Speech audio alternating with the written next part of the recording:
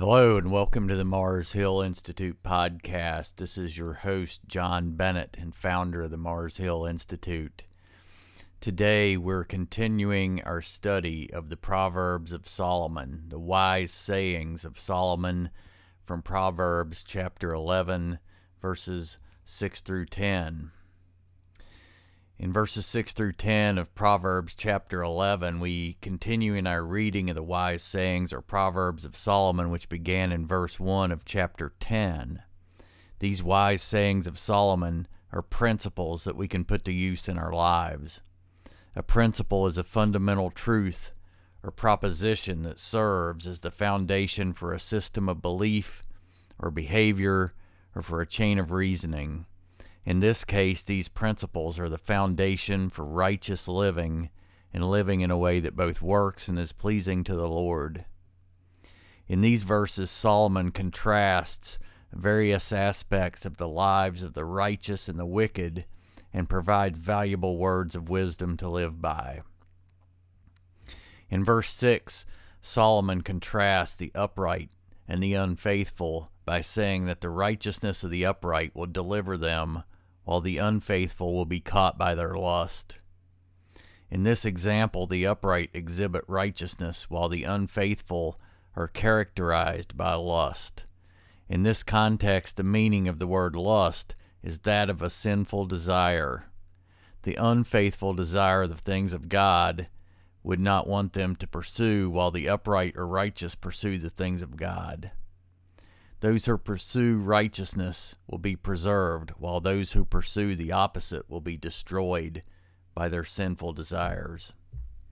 In verse 7, Solomon describes the wicked man and the unjust by saying that the expectation of the wicked man and the hope of the unjust will perish. The expectations of the wicked and the hopes of the unjust are not aligned with God's plan for them. The expectations and hopes of the righteous are focused on things of eternal significance and will endure beyond their physical lives. The wicked and the unjust focus exclusively on the things of the world and will perish eventually. This contrast is essentially one of an eternal focus versus an earthly focus. One endures while the other does not. In verse 8, Solomon contrasts the righteous and the wicked by saying that the righteous is delivered from trouble while it goes to the wicked instead. The actions of the righteous avoid trouble to begin with, while the actions of the wicked steer them toward trouble. God favors the righteous and delivers them from calamity, while the wicked cannot expect God's blessing in the same way. The lifestyle of the righteous is aligned with how things work best, while the wicked lifestyle is at odds with the way God wants things to be.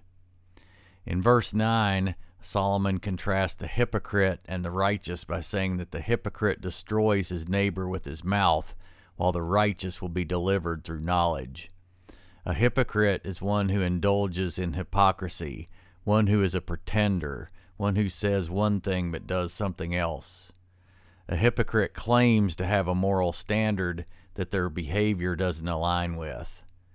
So the righteous apply godly knowledge to live in a way that works, whereas the hypocrite professes righteousness while slandering and putting others down. In verse 10, Solomon contrasts the righteous and the wicked by saying that the city rejoices when it goes well with the righteous, but that there is jubilation when the wicked perishes. The righteous are characterized by treating others as they would be treated themselves. When the righteous has success, it tends to be desirable to all. The wicked, on the other hand, generally have their success at the expense of others. Hence, when the wicked has success, it tends to have an adverse effect on others. Those around the righteous can have joy in their success, while those around the wicked can have joy in seeing their efforts fail. So let's look at the scripture, starting with verse 6 through 10. The righteousness of the upright will deliver them, but the unfaithful will be caught by their lust. When a wicked man dies, his expectation will perish, and the hope of the unjust perishes. The righteous is delivered from trouble, and it comes to the wicked instead. The hypocrite with his mouth destroys his neighbor, but through knowledge the righteous will be delivered. When it goes well with the righteous, the city rejoices, and when the wicked perish, there is jubilation. So the words of wisdom of King Solomon are perfect biblical guides to living in a way that is pleasing and acceptable to God.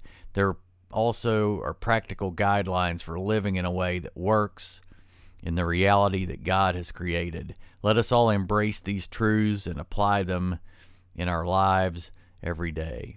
So thank you for joining us today.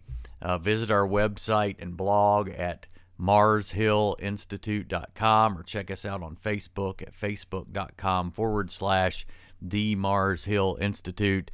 Thanks again, and we'll catch you next time.